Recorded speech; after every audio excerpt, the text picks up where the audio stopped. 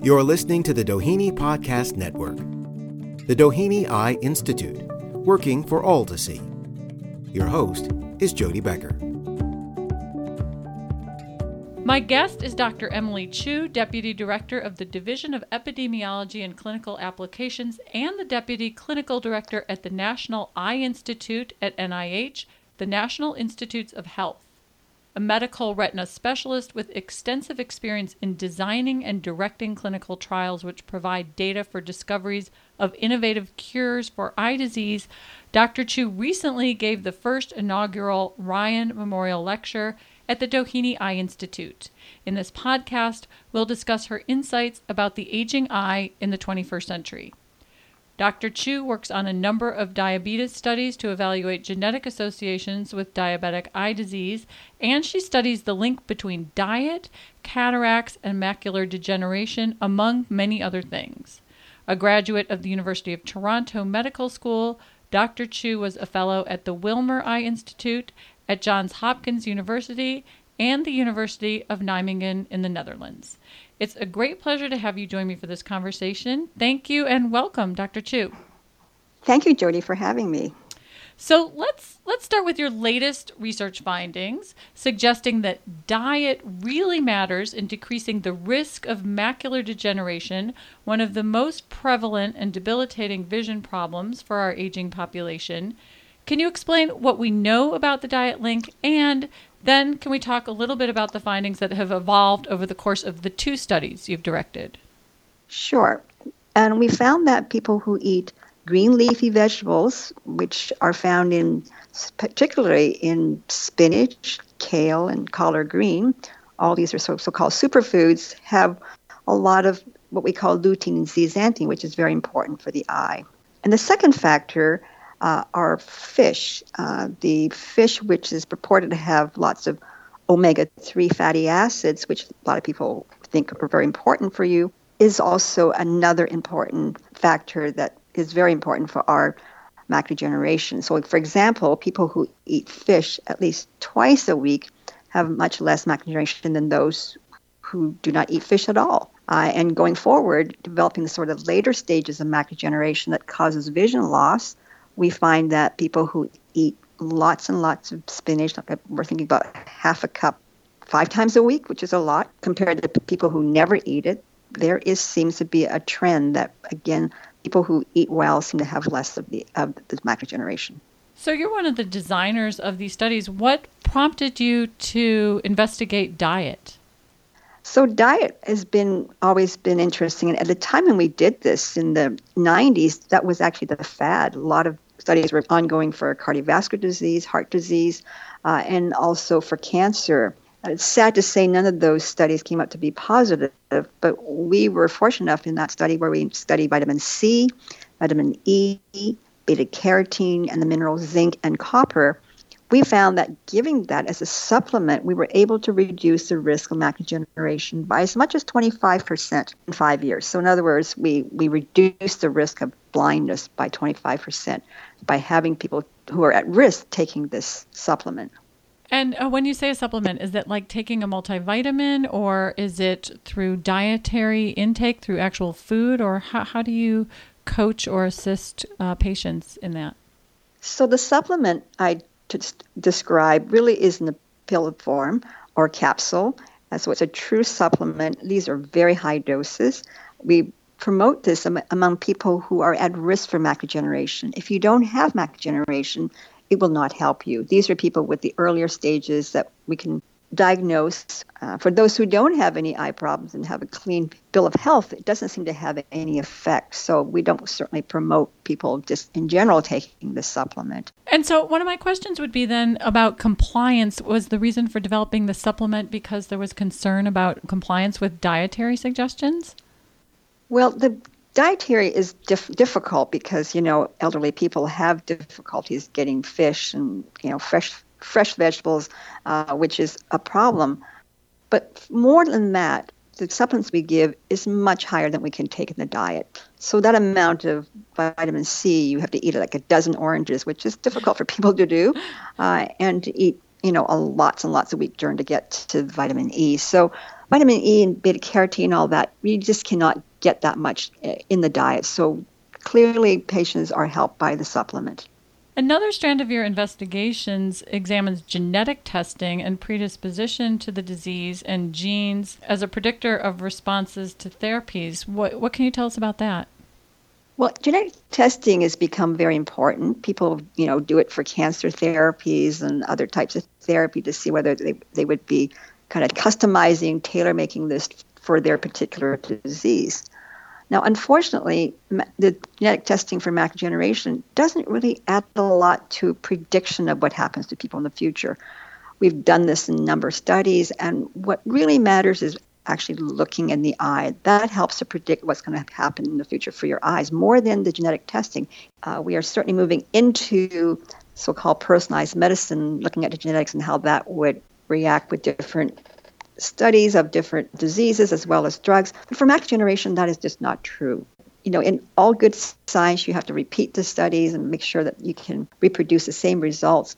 Well, we have not been able to do that with these studies of macular degeneration and genetic testing. It was thought that these supplements might be harmful if you have certain genetic markers, but that has not been replicated. That's true for injections. So the bottom line is we do not recommend AMD or genetic testing for macular degeneration at this point. Does the diet work regardless of gene type? Well, we believe that diet works quite well for a number of reasons. However, there are some suggestions that if you have very high-risk genes, by eating a good diet, you may actually reduce the risk genetically. So a good diet is important for everyone, regardless of your genetic disposition. Knowing that you have a high-risk gene doesn't preclude you. So in other words, I think the recommendation of having good fruits and vegetables is important for cardiovascular disease, for cancer, and also for your eye health. Doctor, I'm curious about the aging eye in the 21st century. Are there factors that are making our eyes age differently today? And how are patients with eye disease treated differently than maybe 20 or 50 years ago? Is technology really the answer to both of those questions? Well, it's a combination. Technology has improved dramatically. We can pick up diseases much earlier, but don't forget we're living much longer. So some of the risk factors for these age-related diseases is age. Increasing age is going to increase the risk of a number of people having it. I'm not sure the disease itself has changed dramatically, but it's a detection of disease, which has been much earlier. There are newer changes. There are newer treatments. For example, people with wet macular degeneration, those are ones with new blood vessels, until 2006 are basically left to have poor vision because there was really no good treatment for that. But 2006 changed when the FDA approved a drug that was used for colon cancer, and when injecting in the eye, it reduced the risk of vision loss dramatically. It stabilized patients 90%, and 40% actually improved, which was unthought of and really unbelievable. Now, having said that, we're not there yet for everybody. The dry type macular degeneration still needs a lot more treatment, and we're working very hard to find treatments to stop it from progressing. And more important, if we can find something to prevent macular degeneration, that would be even better. Dr. Chu, because you're there at the National Eye Institute at NIH, and you're surrounded by scientists at the top of their game, and especially people who are new to the field, what questions do you find that young scientists at the National Eye Institute are most interested in pursuing? National Eye Institute, they're really interested in looking at very common causes of blindness, which include macular degeneration. There are research going on in glaucoma. And of course, one of the most really epidemic problems we're facing in this new world is diabetes. Type 2 diabetes is happening in patients who are very young, in children.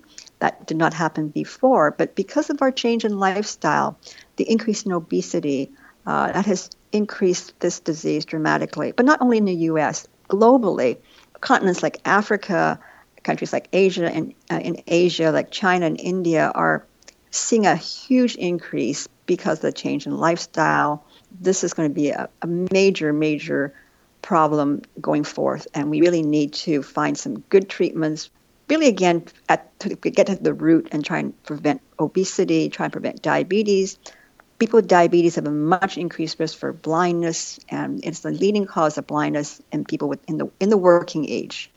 And do you find that the cohort of the youngest scientists at NIH are mostly interested in these questions?